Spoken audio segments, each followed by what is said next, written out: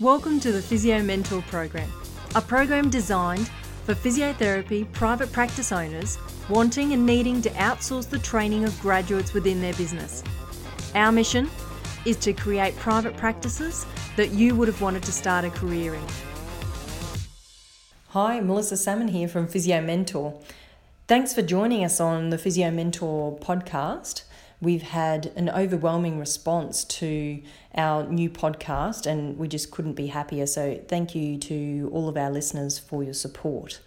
Before we get started with today's discussion, I just wanted to let you in on some new and exciting stuff that we're doing at Physio Mentor. So we've been asked numerous times to bring our courses further than just Queensland. So what we've decided to do this year is a roadshow and take our courses across Australia based on the demand that we've had. So we're very excited to get this underway. And the courses that we'll be running will be our one-day graduate to private practitioner program. So this program is all about training the non-clinical skills to get you ready to be private practice employable, and also for those that are already in private practice and maybe struggling with some of the concepts of being able to build a recurrent clientele and maintain a caseload, language and communication, selling stock, all those facets. We really go in depth about how you can really improve upon those things to be the best private practitioner you can be in the early stages of your career. So it's real fast tracking this one-day course rather than trying to learn all these skills over a 12-month period, which is normally how long it takes for a graduate to really grasp these concepts. We want them to be implemented really quickly for young graduates because we know that improves your confidence in private practice, your contentment and your happiness in your career because you're doing a good job, you're getting your patients better and you're getting the results that you're looking for. So that's our one-day graduate to private practitioner program. And then the next one is our new Train My Grad workshop. So this is a 3-hour workshop and this is for private practice owners that are hiring graduates in their practice and they would like an insight into the best templates, resources and how to train them the best skills they possibly can for graduates in their business. So we've been approached by many business owners that say, look, I need help. Can you tell me the systems that you're using? And so we packaged it up into a 3-hour workshop.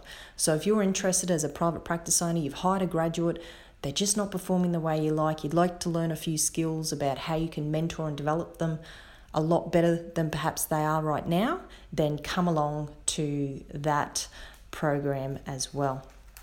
So at this point in time, we've got our Brisbane course up first, and that will be on the 8th of June, and that'll be followed by Sydney on the 2nd of July, Melbourne on the 3rd of August, and Townsville on the 7th of September.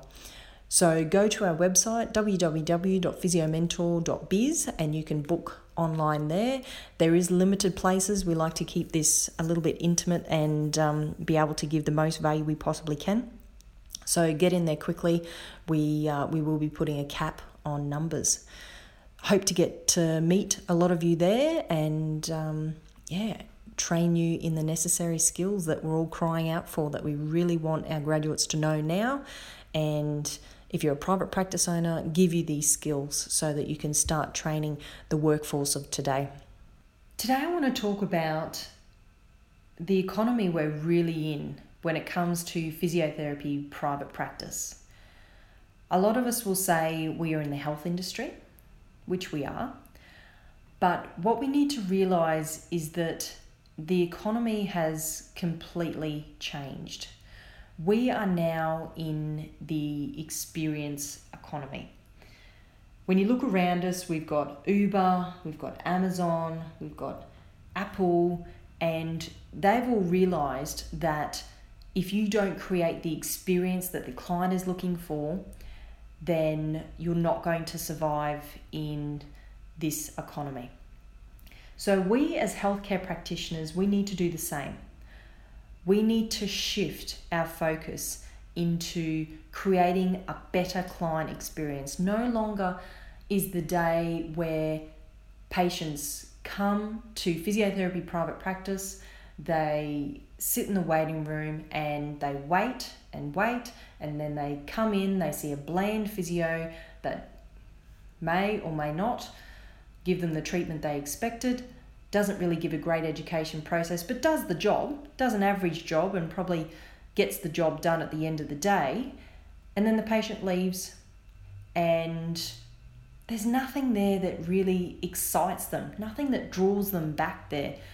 And yes, they did the job and they got the job done, but if we are going to compare ourselves with other health professionals these days, there's other health professionals out there that are doing the job as well. But what they're also doing is they're overlaying a client experience on top of that, which makes them want to go back to them and gives them a draw card to lure their patients back to them, because they do that little bit more. They go that extra mile. And I think we as healthcare practitioners need to start thinking in the same mindset. So if we don't shift our focus really soon and shift fast, we are going to get left behind. And I fear at the moment that we are already nearly getting left behind in our profession, because we're letting other professions such as chiropractors, osteopaths, acupuncturists, remedial massage therapists, even PTs. I mean, goodness, PTs, personal trainers, they're just taking over the world right now with their apps and their online businesses. And we just haven't innovated in that way because we're sticklers. We're just stuck in our old ways. And that is a problem. And I'll tell you an experience that I had recently at an airport. I was standing in the line waiting, and I overheard these two ladies talking behind me about one saying, I injured my hamstring last week, and it's still a problem. I think I need to go see someone. And the other lady said to her, I had a similar problem, and I went and saw my chiropractor, and he was pretty good. But then I also went and saw the acupuncturist. So maybe you should try and book into a chiropractor or an acupuncturist about that. And it took all of my patience not to turn around and say, have you thought about seeing a physio? A physio would be a really good first point of contact to go and see about that particular injury, because we're actually the injury specialists. We're the people that deal with this all the time. This is our focus. So it took me a lot of patience not to want to turn around and say something, but it made me realise that why are we not at the top of the list? Why are we not the first person that the general public are thinking of when they have a hamstring strain? It really is disappointing, and I think we need to innovate and we need to shift sooner and faster if we are going to keep up with everyone else in the health industry. Otherwise, we are going to have a takeover, and physios are going to be the Kodak, the ones that are left behind that didn't think the digital photos would take off, and we will be the ones sitting there twiddling our thumbs saying, geez, I didn't see this coming. To give you an idea about what I mean when I talk about the experience economy, let's talk about the evolution of how we got here. So, for instance, when probably my mother or grandmother, if it was one of their children's birthday and they wanted to make a cake, then they were probably living in the commodities economy, where they would go and purchase the eggs, purchase the flour, purchase the sugar, and they would make a cake.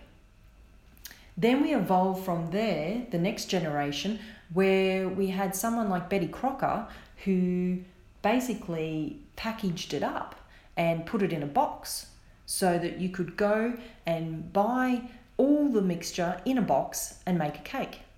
So that was the goods economy.